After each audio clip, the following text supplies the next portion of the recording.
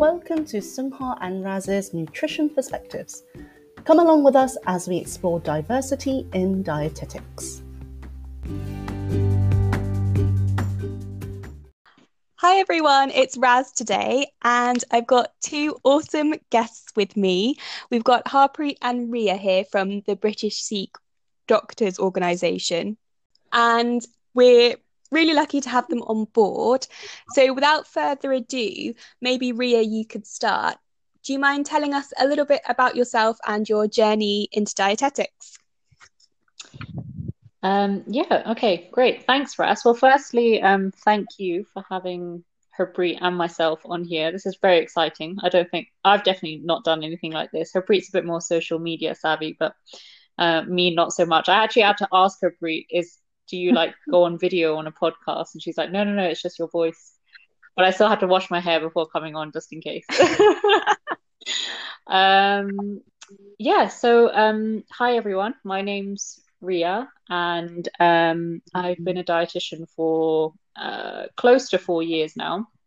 Harpreet and I studied together at King's College London, and that's where Ras went as well. So we sort of go back from that angle. We've actually been together since our undergrad. We did biomed together at King's. And then we did our masters in nutrition and then did dietetics. So we took the long route. But yeah, it's been quite a journey. And so I work in London hoping to specialize in oncology. So it's been a great journey so far. So as Ria mentioned, we have a fairly similar journey into dietetics. So I have been working as a dietitian. I graduated in 2018. And so we both did the same undergrad courses and then the postgrad as a diploma. But I had a year in between doing a master's in nutrition and the postgrad diploma dietetics, where I managed to get some really, really insightful experience working as a dietetic assistant at a London hospital in a head and neck department, which was really eye-opening for a wannabe dietitian. So that kind of then really spurred me on to apply for dietetics, and gave me a really, really helpful experience to show that I kind of knew what I was getting into. And then I kind of just went straight into an acute job, really. Started off on bank in a hospital for a couple of weeks, and then I've moved around London hospitals, and that's where we are now. Great, thanks so much, you guys. Did you know that you guys wanted to be dietitians from school? How did you guys realize that that's the route you wanted to go down? Because you obviously had done a Master's of Nutrition even before you did your DA job. To be honest, I think like many people at 18 had no idea what I wanted to do. But I knew I wanted it to be in healthcare, and I knew I didn't want to be a doctor or a dentist. So that ruled those two out quite easily. And then in our undergrad in biomedical science, because it's so broad, you can do different modules in different areas. And that's kind of where I came across nutrition as a topic, but actually I never chose it, and Ria did. Interestingly, then at the time I think we probably got talking about it, and I was just like, oh, that sounds interesting. But equally I did this, I don't know if people still do this, but you can do like an online quiz into like, what type of career do you think would be good for you? But that's how desperate I was. I had no idea. I don't even know, I think it might have been an NHS one, like on their website. That came up with number one as a biomedical scientist, obviously, because this was like in my second year, I think, as biomed. I think it was second or third came up as dietetics. And before that, I'd never even heard of a dietitian. Didn't know what they were, what they did, and was it even like an actual job? Like it was, I had no idea. So yeah, it was just one of those things. And then we kind of just got more experience doing volunteering, which we'll talk a little bit more about, I'm sure, later. So yeah, that's kind of how I heard about dietetics. Cool. And yeah, I completely agree, because I know you mentioned at the beginning, you didn't want to be a doctor or a dentist, and that's quite a typical South Asian view of like parents being like doctor, dentist, but actually there are lots of other jobs within the NHS as well. What about you, Ria? That's funny because I was quite the opposite to Brie. I was like dead set from the womb that I wanted to be a doctor and that, I would strive to be like the world's greatest doctor. I like at the age of 16, I was in India, these gynae clinics watching women give birth and C-sections, thinking that it was going to be great experience on my, whatever you do at the time, personal statement. Like really did like ticked all those sort of weird and wonderful and quirky boxes that you do to try and get into medical school. And I literally thought I had the best application and didn't get offered a single interview for medicine. And that's when I took my fourth option at the time of biomedical science at King's. And obviously that's where I met Harpreet for the first time. I went with the flow of life, basically. My teachers at school said, don't give up an opportunity at King's, to do biomed. You'll find your way, basically, somehow. And if you're meant to be a doctor one day, you will. And if you're not, you'll find your path. And so I started at King's, and it was a fun first year, a lot of learning, and we got offered to go study abroad. So I took the opportunity and went to Singapore for my second year, along with some other friends of ours. That's actually where I started to pick up my first lot of nutrition modules. And it was really sensationalized nutrition modules like, salt and hypertension and soy and breast cancer and just all the really fun stuff, really cutting edge research at the time. So I just thought it was great. And there was something about Singapore. It was the food. I don't know if you've been to Singapore, but I mean, it's like food haven, and everyone that goes there just raves about the food. It's a mixing pot of cultures. There was a family that we would occasionally go and stay with, a Sikh family. They were the only sort of people that felt like home at the time. That particular family that I used to stay with, the mum was there was something about her. She loved cooking, and she loved cooking healthy foods. And there were just a lot of signals coming to me that I'm really becoming interested in food and health. Also, Singapore was just a massive learning opportunity in the sense that I grew independent and started to think that there's so much more to life than a career. I felt that if I had gone down the medicine route, I wouldn't have flourished for that reason. So I'm married to a doctor now, and I see the life that he went through with his training. And I look back and I think I would have never survived that. So I'm so glad I didn't do it. Came back and I spoke with my cousin, who at the time was one of the senior liver dietitians. She has been my inspiration since I was very young. And so I spoke with her, and she got me some work experience, and that's just where it all started, basically. And it's been go since then. And it's been great, and haven't looked back at a single moment. I think, every day I thank my stars that I didn't go down the conventional medicine route and become a doctor. I mean, it's great being married to one and having one in-house so you can ask them all your problems, but me being one would have, been a recipe for disaster. And you're so right, because this is something we were talking about the other day, Harpreet and I, that, what is a dietitian? It's not just an Asian problem. It's a global problem. We're having to answer that question mark about what we do as a career. But we have that additional challenge within our community because, dietitians in India, what are they? They sit behind a laptop, prescribing food plans to overweight ladies that can afford it. No offense. I mean, there are obviously there's more structure to it when you go into healthcare. But from a public point of view, and for any extended family that, I might tell that I'm a dietitian, they'll just sort of pat their stomach and be like, well, how can I lose weight? And it's just so much more than that. And it's that frustration of trying to tell people my job matters. But, unfortunately, you'll only really know unless you experience it one day, or you have family that will experience or encounter a dietitian.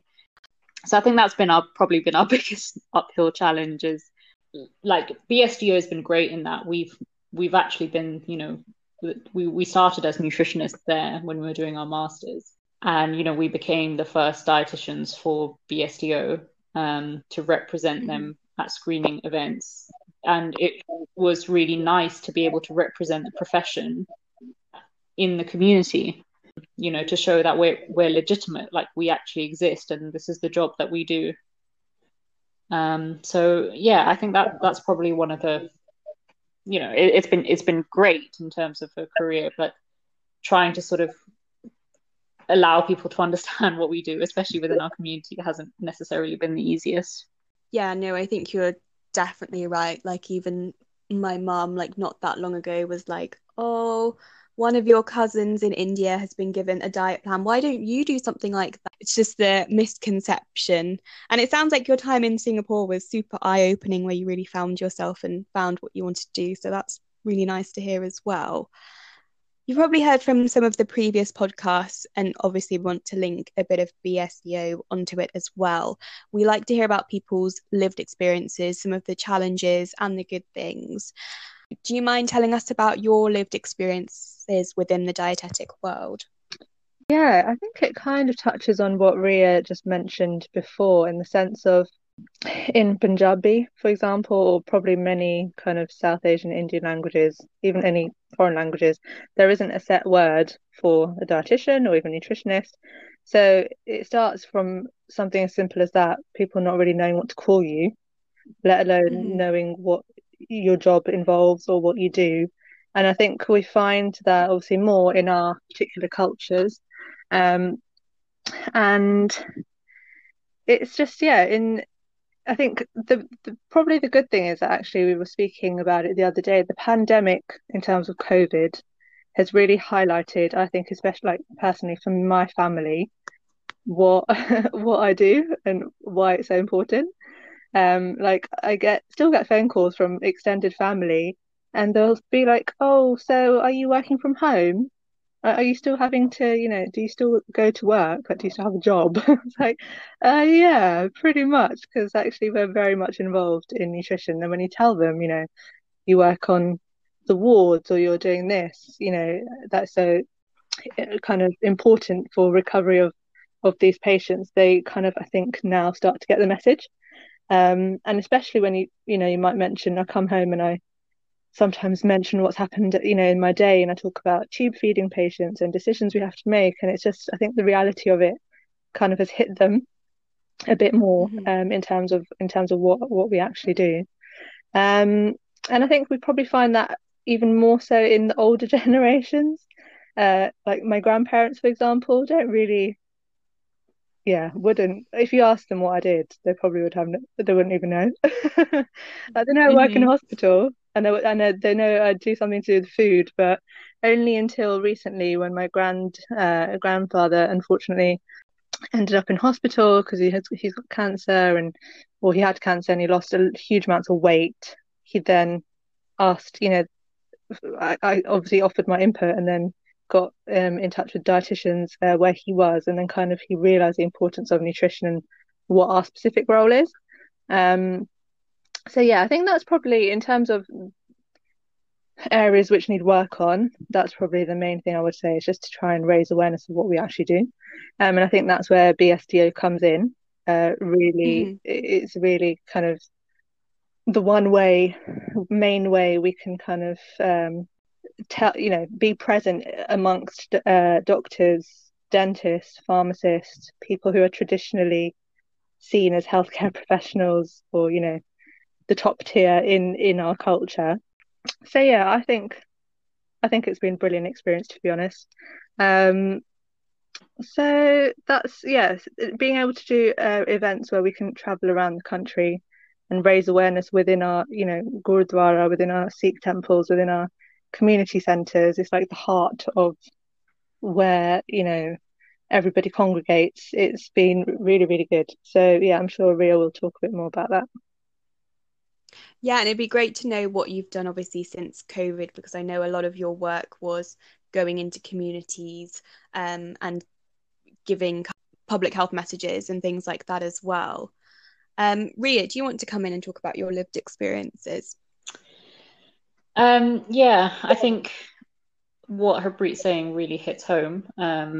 We can only really echo the same things about how close friends, family might perceive the job that we do. And I think COVID and having the opportunities to do things like the video that, the series of videos that BSDO were posting about different health professionals and what we do behind closed doors was eye-opening. And things like Facebook and WhatsApp are a great platform, as we know. I mean, that's how fake news spreads, and that's how a lot of unfortunately our friends and family get all the rubbish dietary advice that they do. And I think I literally just got a WhatsApp message from my father-in-law today about something about, all I could see was this man in front of a blackboard and he was writing the words ghee on it. So he must be trying to convince me that, ghee is the best thing for me to eat. And I've got nothing against it, but, they do try their best. So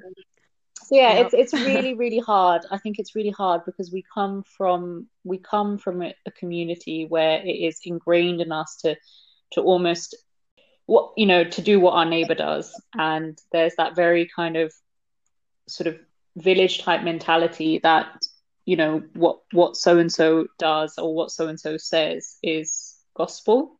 And it's worked for them, so it will work for me. And like we were laughing the other day that once my granddad had ordered like £100 worth of coenzyme Q10 supplements and all these other cardioprotective supplements home.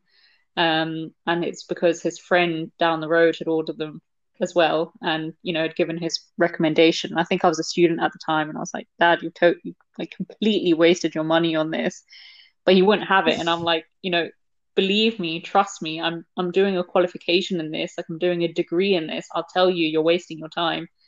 But they'd rather hear it from somebody else who's got zero qualification, because that's what they're used to doing and not really used to thinking for themselves and taking the time to read facts and be able to appreciate what is, not genuine.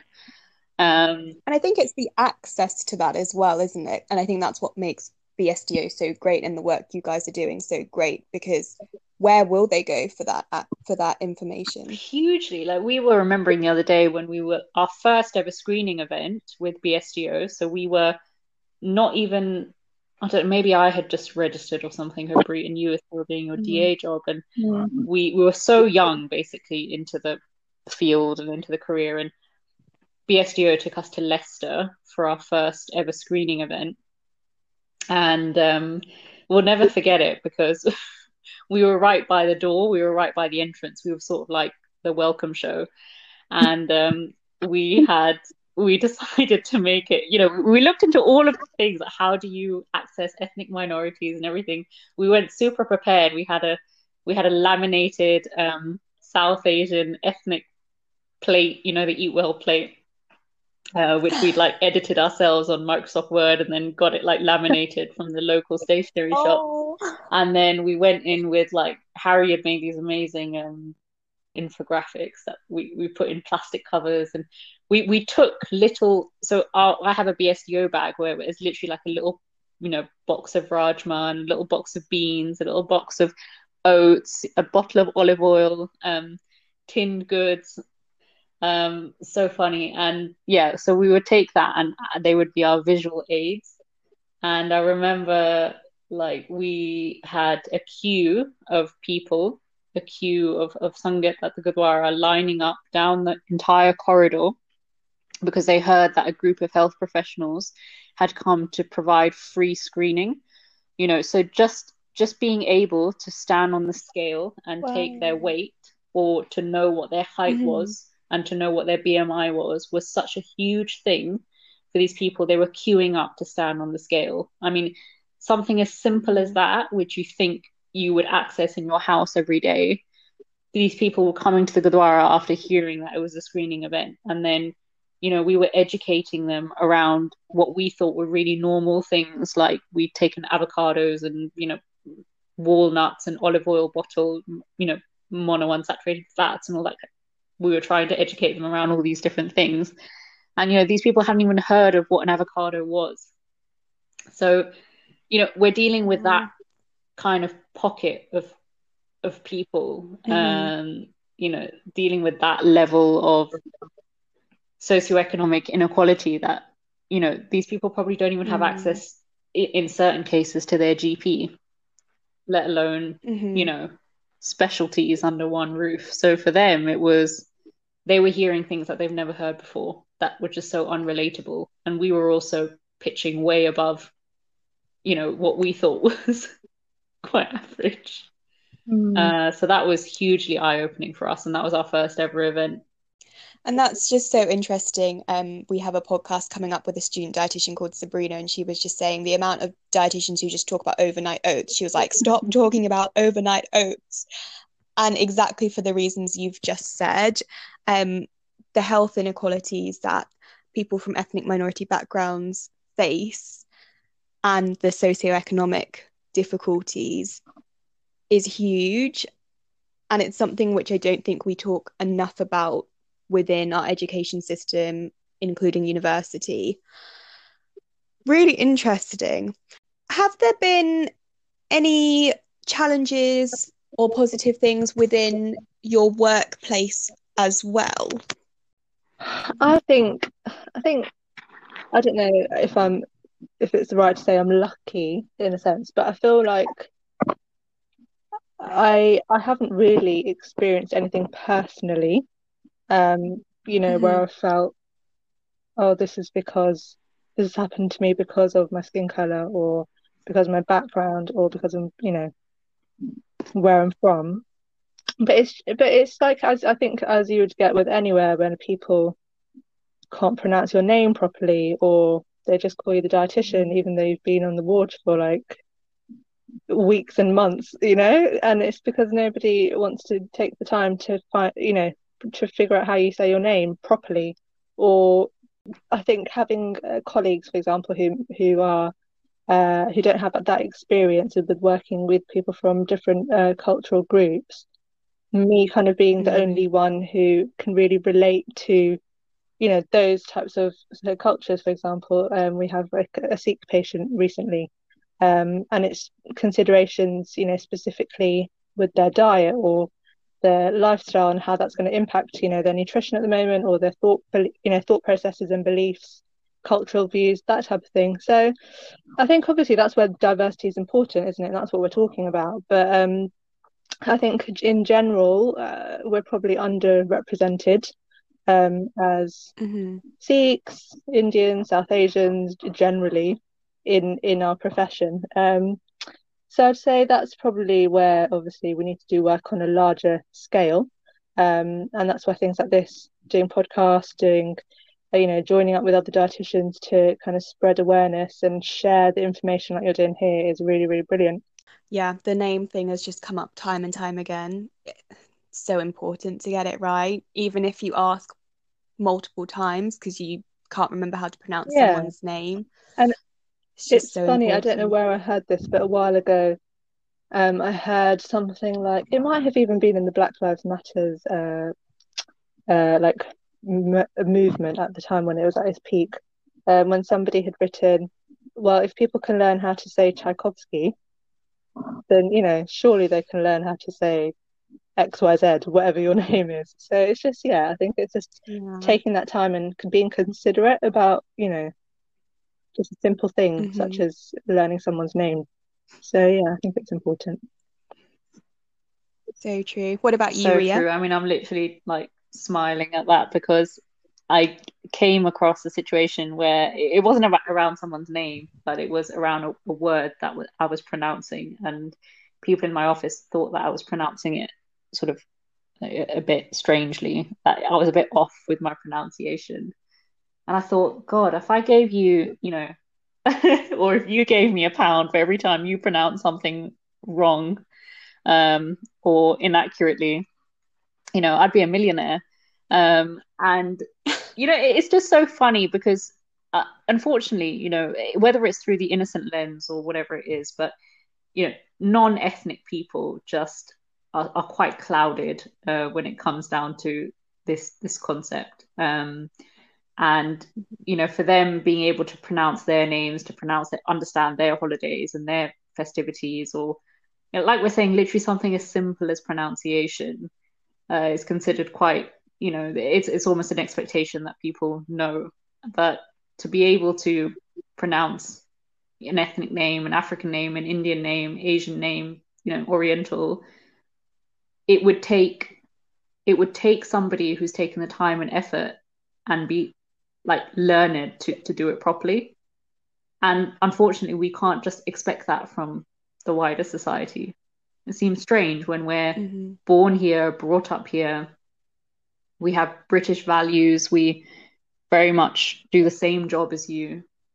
We speak the same language as you. We share the same hobbies as you. We eat the same food.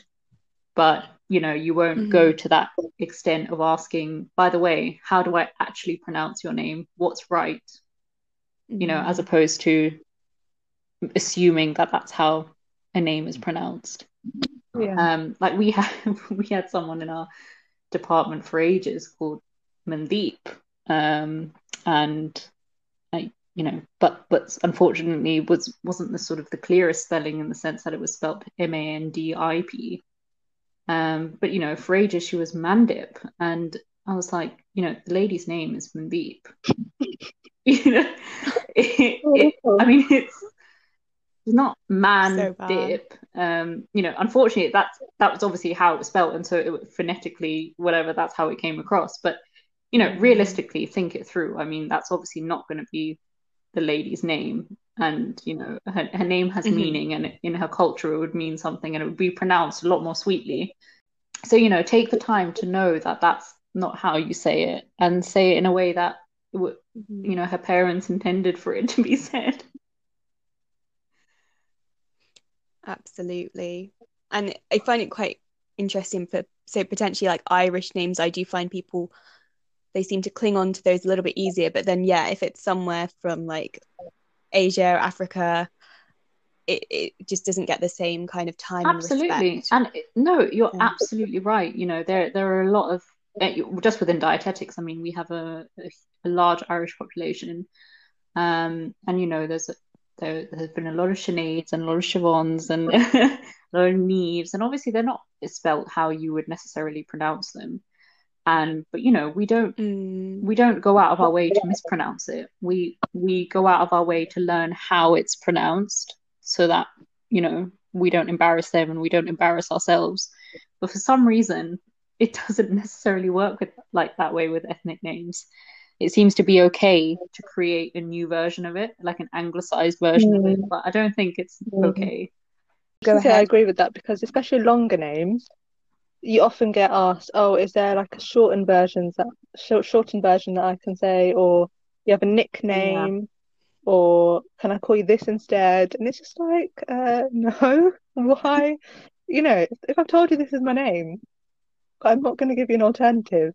It's very, I don't know. Obviously, it's individual. Some people might not mind, but I think on the whole, it's something that it needs working on for sure.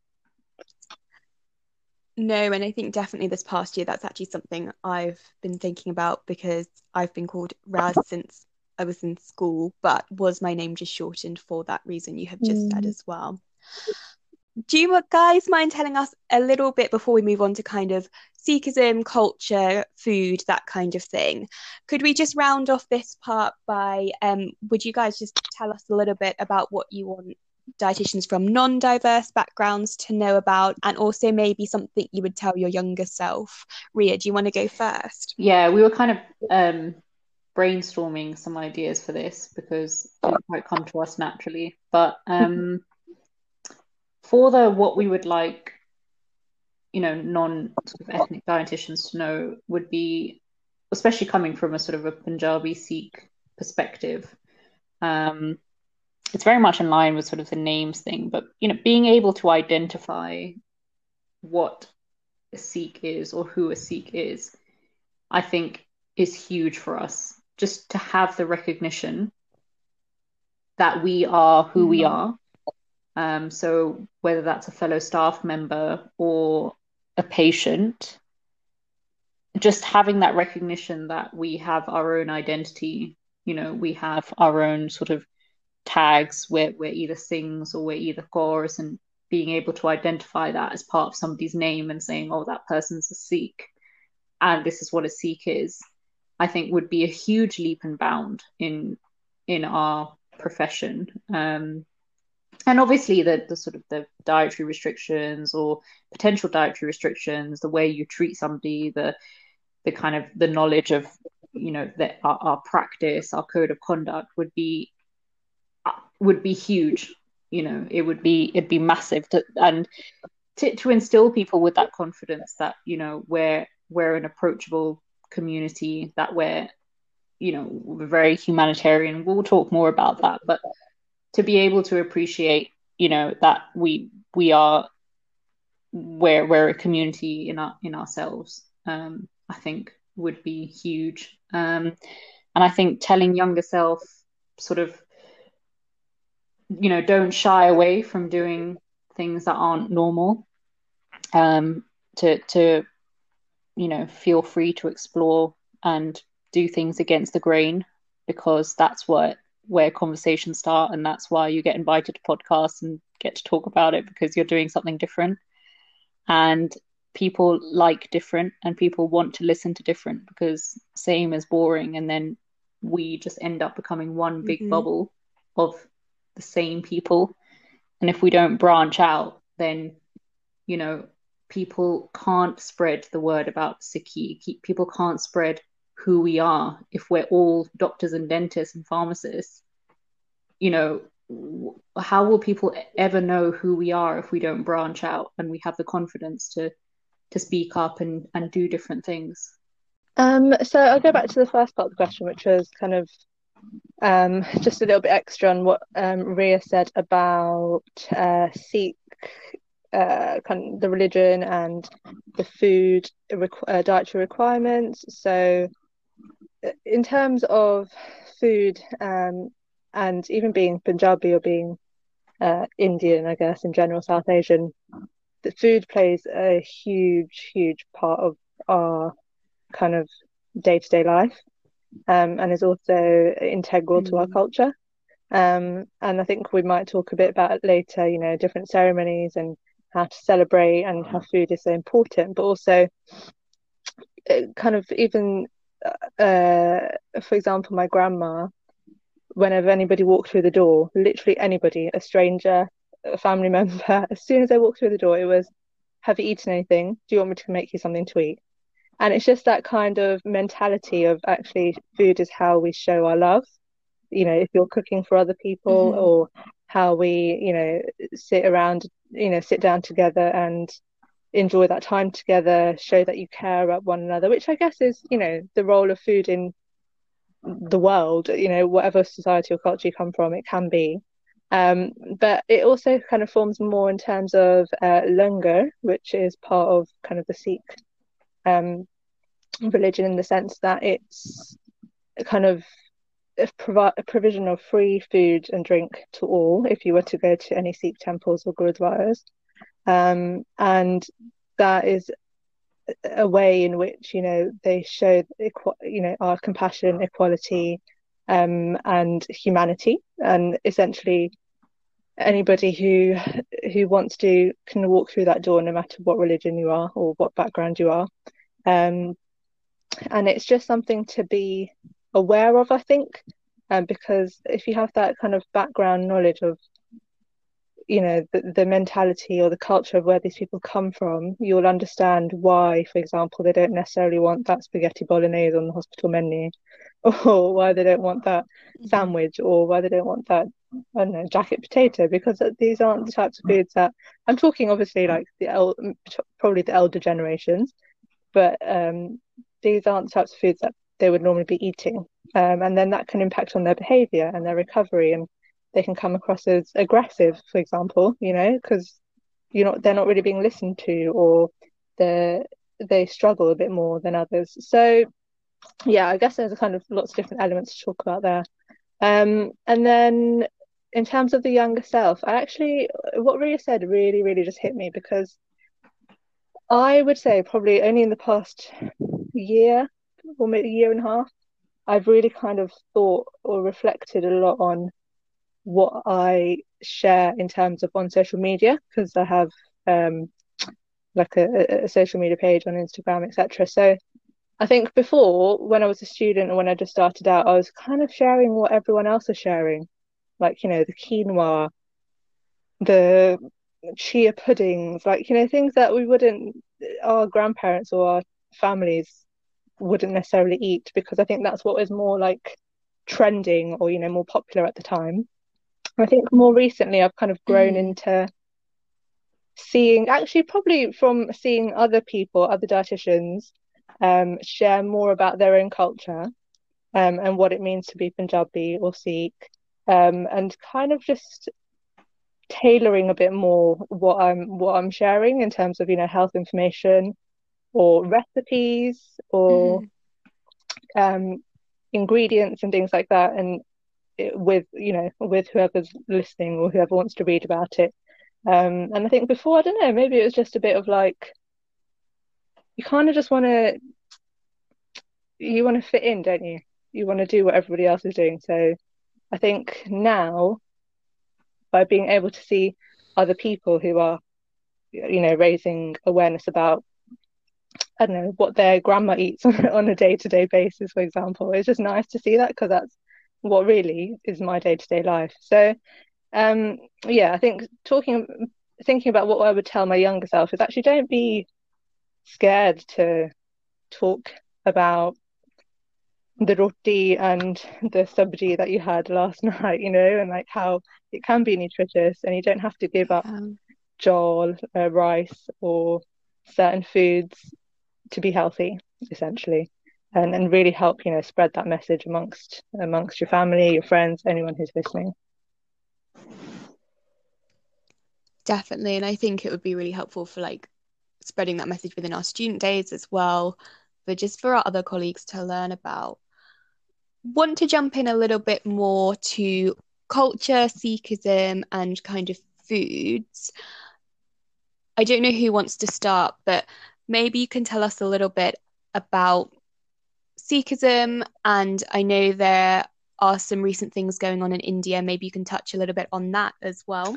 Yeah, no, I think this is a great opportunity, just to sort of potentially like brief the listeners into what Sikhism, or Sikhi for short, is essentially about. And it essentially is a journey and a path. So being a Sikh or a Sikh is essentially somebody who learns, is on a journey of learning, and we're hopefully enlightened by our gurus, what were our living gurus, which translates to being a teacher, or somebody who brings light into darkness, or bringing you out of darkness into light. And it's that sense of enlightenment. And Sikhi was established and founded by Guru Nanak, who was the first of 10 gurus.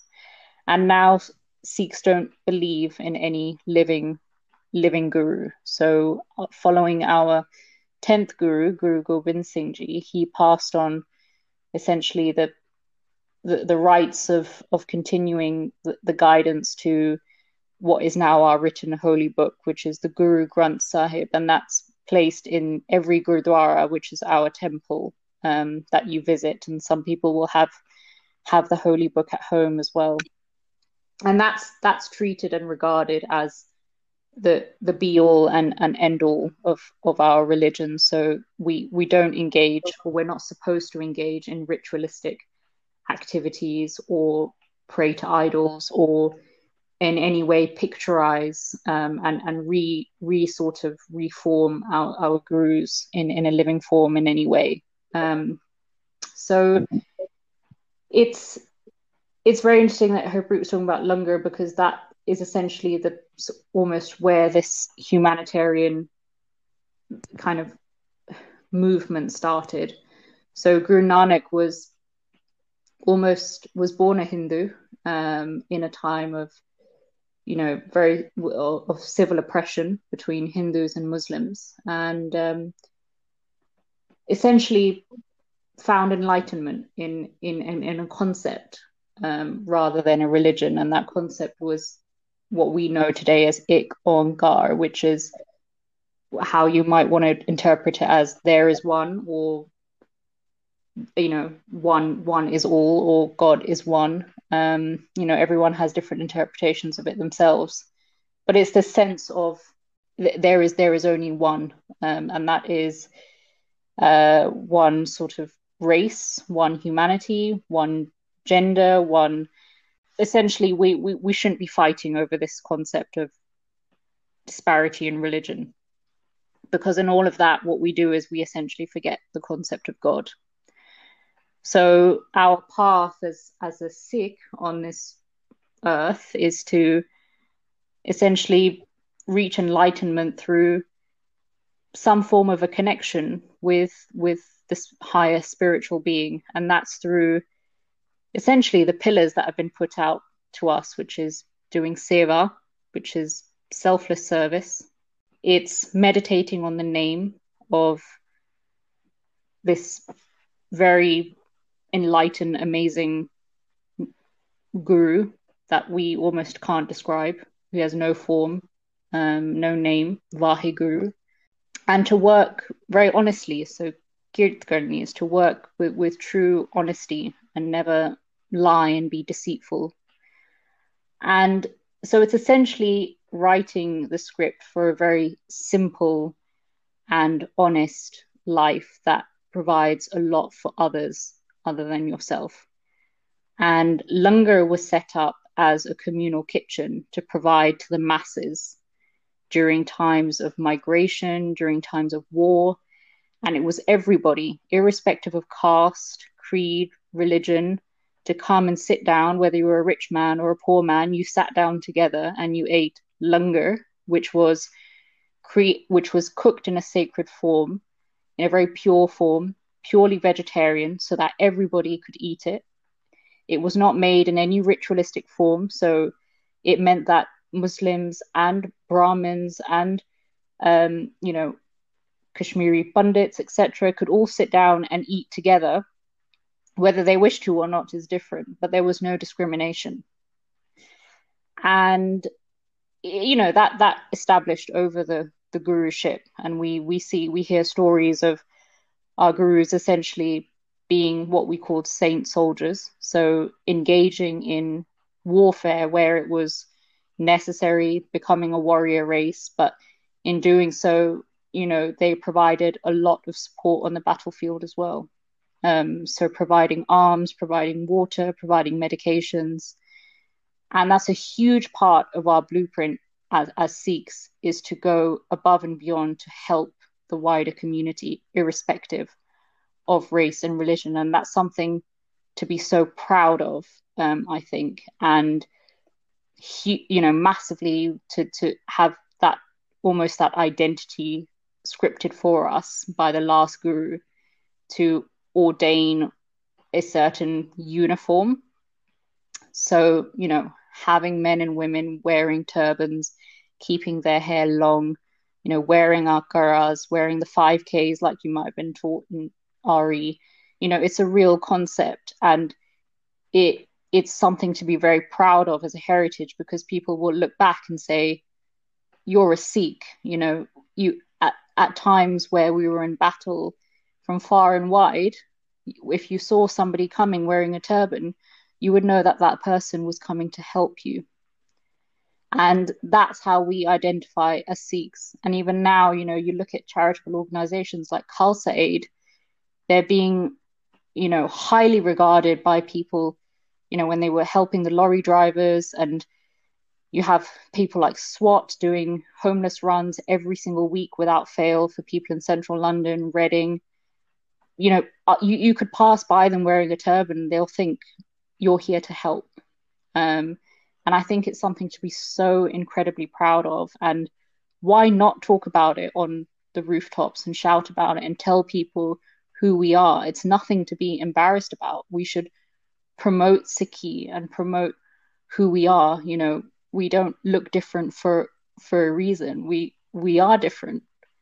And yeah, I think, it's fantastic that you've even given us this opportunity to be able to educate, even if it is 20, 30 listeners about Sikhi when they might not have known any of this. And apologies if I mention anything wrong or inaccurate. So yeah, no, I think Ria's kind of mentioned it all in terms of Sikhi, and what, the basics of kind of what it's all about. But um, I guess this would also be a good opportunity to then talk about what's going on in India at the moment. That there is what is now being called the largest protest in history occurring in Delhi at the moment in India. And that's because it's been going on for years, decades, but more recently it's kind of culminated in the government creating some changes in some agricultural laws and tweaking them slightly without really consenting anybody that would be involved. So because of that, some changes have been made to the laws, which I won't go into in detail, but essentially the result the farmers fear is that they will be exploited essentially by large corporations. They'll lose their autonomy, and essentially farming forms a huge percentage of kind of the jobs in India, especially in that population, and they will experience more kind of loss of livelihood and in some cases their lives as well. It's very hugely complex topic. I'm not I'm not here to say I'm an expert in it at all. But actually more recently I've really just been astounded by this. It started to culminate back in November last year, so a few months ago, and I just couldn't believe like the power of social media versus the actual media in what we were even aware of was happening. So, for example, the farmers haven't been treated very well at all. They've faced oppression, violence, and more recently violations of their human rights, which has been awful. And I learned literally everything I know about it just from social media, from people who are on the ground, citizen journalists, photographers, who are helping us see what's really going on. So I kind of just felt really compelled. I was like, how can I know about this? But, my colleagues at work don't know about it. My neighbor doesn't know about it. And it really hit home, I think, when I saw videos of people who are my grandparents or great grandparents' age protesting on the streets for their livelihoods. And it's something that it won't affect just us, our culture, or that country. It's, these farmers are producing food, spices, fabrics that are, bought and used around the world. So essentially, it's a huge topic, and I think even just helping talk about it here and raise awareness, talk about the most simple parts of it, is the least that we can do, really, and just to raise awareness that there's a phrase which is, no farmers equals no food, and that's it, put in the most simplest terms. Yeah, that's really powerful, and it's really nice that you kind of, spoken about the background of Sikhism and then gone into kind of recent affairs as well. And thanks so much for sharing all of that so far. In terms of kind of food and culture around food in Sikhism, could you tell us a little bit about that as well?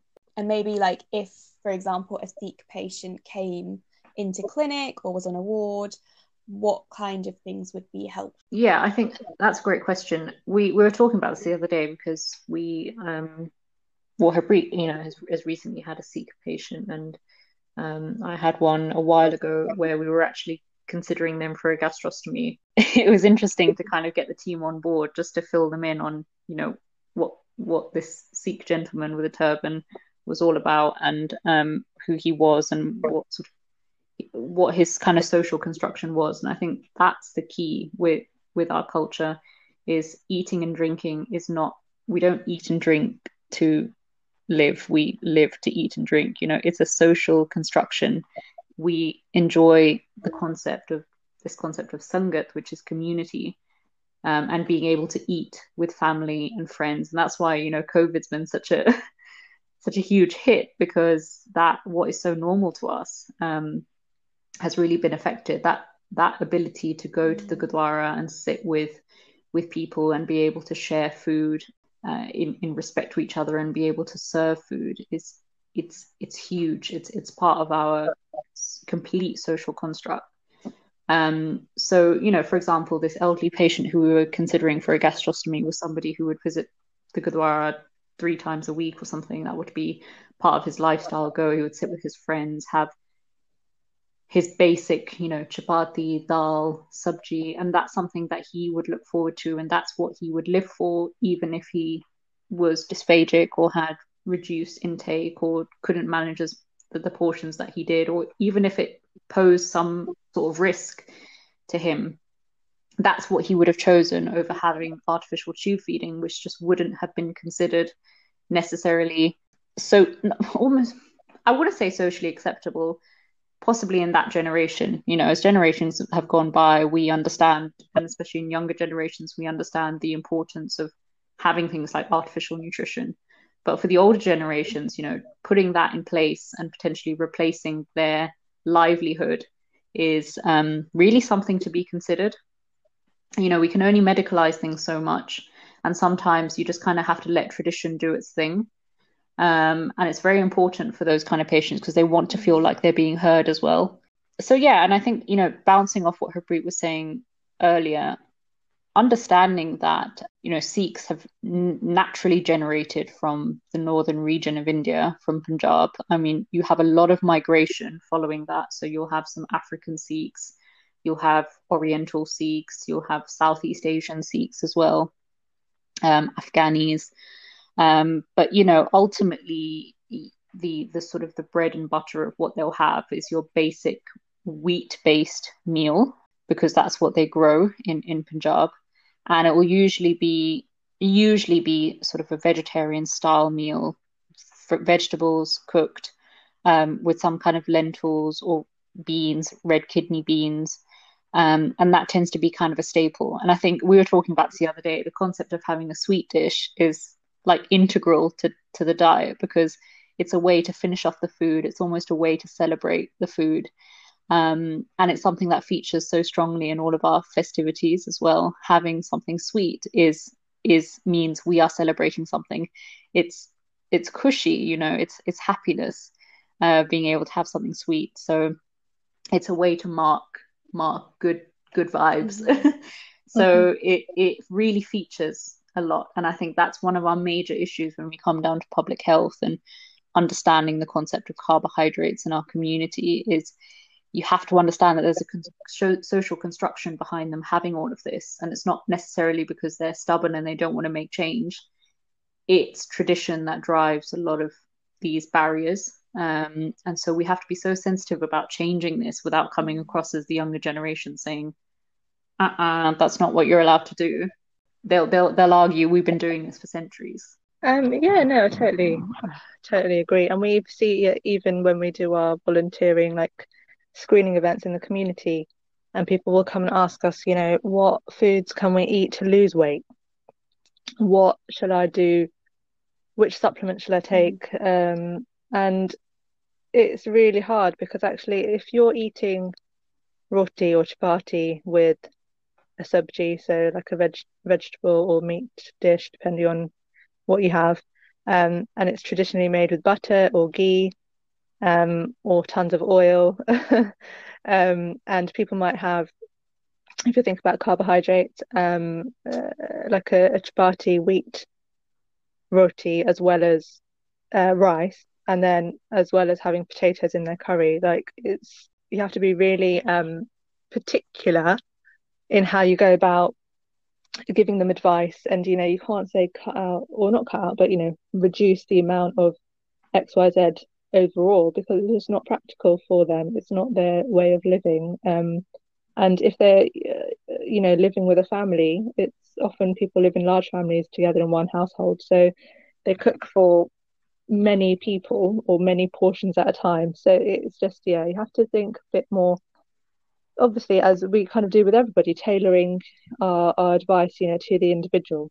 And I guess on that point as well, going back to being Sikh, is if you've got a patient on the ward or you're trying to give them dietary advice as outpatient, just get an idea of maybe, are you practicing Sikh, or are you vegetarian? Okay, they say yes, but then go a bit further, because some people, are vegetarian and they will eat eggs. Some people are vegetarian and they won't eat eggs. Or, some people are not bothered that there's gelatin in that supplement you're going to give them, but other people are. So it just depends on, how strict I guess, in terms of, how strictly they follow being a vegetarian is.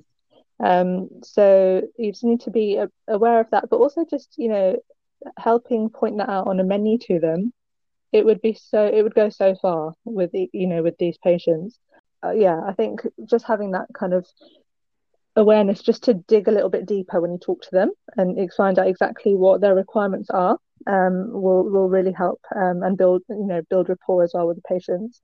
And going back to kind of more general public health elements, is that it's quite hard to give weight management advice, if that's, or heart healthy advice or diabetes advice to people if they are eating in, a traditional Punjabi meal, for example, might be roti, rice, a vegetable dish, and a lentil dish, so something like that with beans.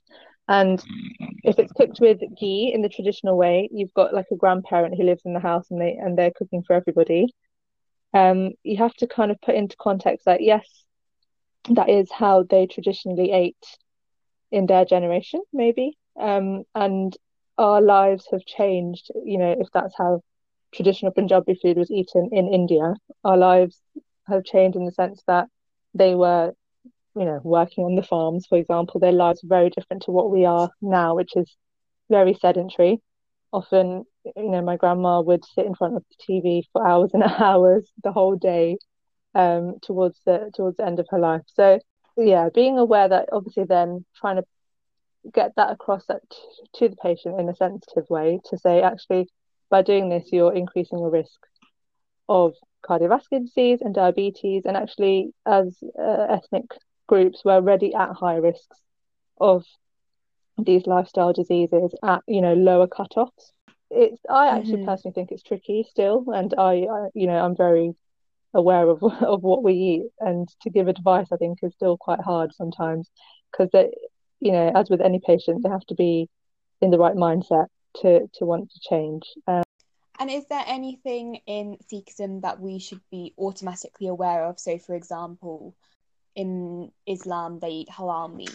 Yeah, so naturally, sort of halal meats and kosher meats tend to be sort of defined as kind of ritualistic killing. What would be considered pure in those specific religions. But I think what our gurus identified at the time that they were alive was that what came with ritualistic killing was that only a certain type of person was able to sit down together and enjoy that kind of meat together. So, for example, Hindu Brahmins, who were considered the highest of the caste, were sort of pure vegetarian, and then you've got sort of the imams in Islam who would only have halal meat, and they would sit sort of in their own kind of congregation and have their food that was cooked in a way that only they were permitted to eat. And that plays into essentially the discrimination that our gurus were trying to eradicate at the time.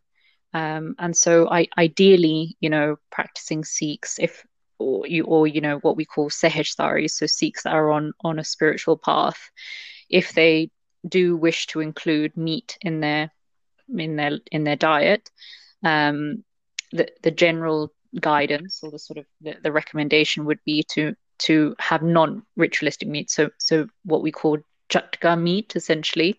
So it isn't kind of cut slowly and allowed to drain out. The animal is actually sort of the spinal cord is damaged in one stroke, so that the dying process is minimal and painless for the animal as much as possible. And I think that's really important because I know where I have worked, there was a huge confusion about this. And so I think distinctions between this is just really important to raise. Last and final question, just want to touch on things for colleagues. We know that we often celebrate things like Christmas. Is there anything that we should be, like, colleagues should be considerate of within Sikh? Our main festivity, I'd say, is probably Vaisakhi, the birth of the Khalsa race, the Khalsa being the pure race, where the last Guru Gobind Singh Ji essentially created this sense of uniform, and kind of gifted us with these names, which we now all have as our middle names, which your listeners might not know. So, all Sikh men are Singhs, which is a lion, and all Sikh women are Kaurs, so, warrior princesses, or lionesses, if you like. So yeah, we've been, that was the day that marks Vaisakhi, that our 10th Guru stood up and almost created this Khalsa pure race and gave us the identity that we now relate with as Sikhs, and instilled the 5Ks that we talk about. And that tends to fall around the 13th and 14th of April every year. And it's a celebration for us. We go to the Gurdwara, we meet our friends and family, we have a get together, we eat great food, and we actually have ceremonies to remember and to baptize Sikhs every year to mark that occasion. So it's very spiritual. I mean, at home we tend to make prasad, which is the sweet offering that you get in the Gurdwara. We tend to make that at home, which is like flour, sugar, butter, all the good stuff mixed together with lots of good vibes. So yeah, that tends to be Vaisakhi, April time. And then I guess, we obviously have 10 gurus, and obviously our 11th sort of Guru Granth Sahib Ji. So, every sort of birth and death and of each of the gurus is very, very important to us. But specifically, Guru Nanak Dev Ji being our founder, and Guru Gobind Singh Ji being sort of our last father. And I think another thing to mention is Diwali for Hindus actually falls on the same day as Sikhs celebrating Bandi Chor Divas, which kind of essentially translate to sort of prisoner release day, which was the very kind of noble act of one of our Sikh gurus being granted the permission to be released from a jail that he was being held at, a fort. And he was actually being held with 52, I think it was, 52 Hindu princes. And he said he would only basically free himself if he was allowed to take all the innocent prisoners with him. And he managed to do so. And, it's essentially that concept of good over evil, which is very much in line with the Ram and Sita story that is celebrated on Diwali by Hindus. So, it's very much that general concept that we all share, the fight of and the victory of good and pure over evil. So, it's not that we don't, we wouldn't get offended if you said Happy Diwali to us, or, we wouldn't feel bad if if you sort of misinterpreted that we celebrate it all for the same reasons. But it's nice to know that other religions can celebrate things on the same day, and they're called different things.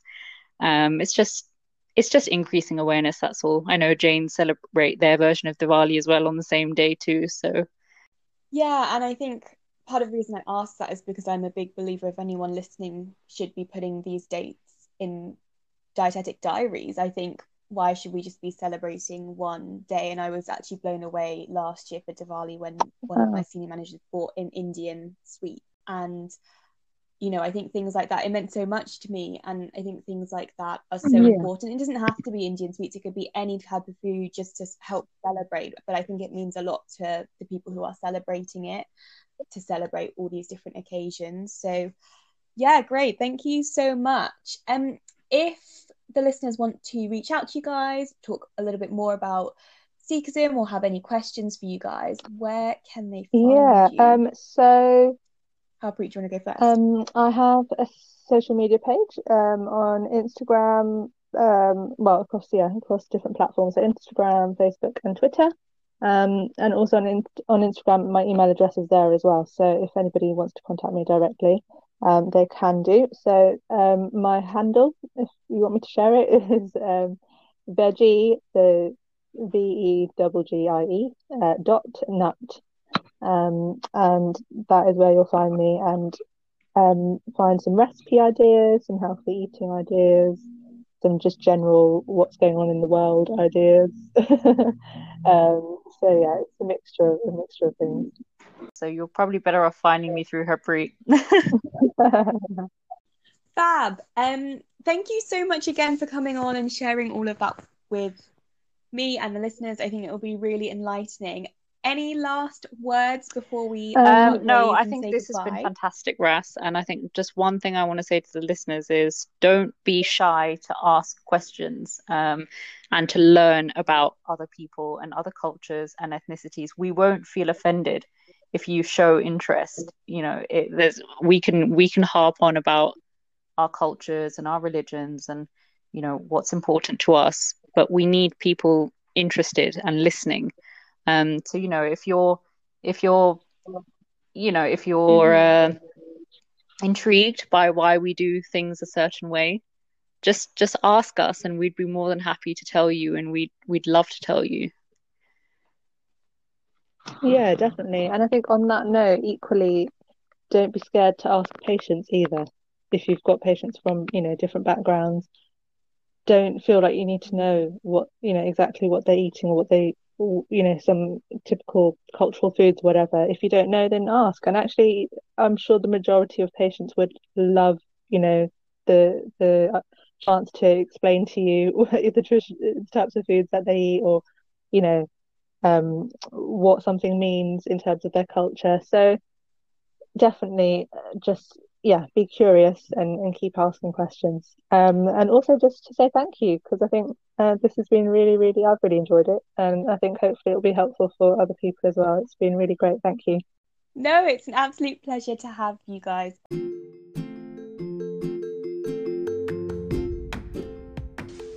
Affected by any of the issues heard on this podcast today, or want to be a better ally or support, search Diverse Dietitian Support Group UK on Facebook and look out for further social media from us. Stay healthy, friends.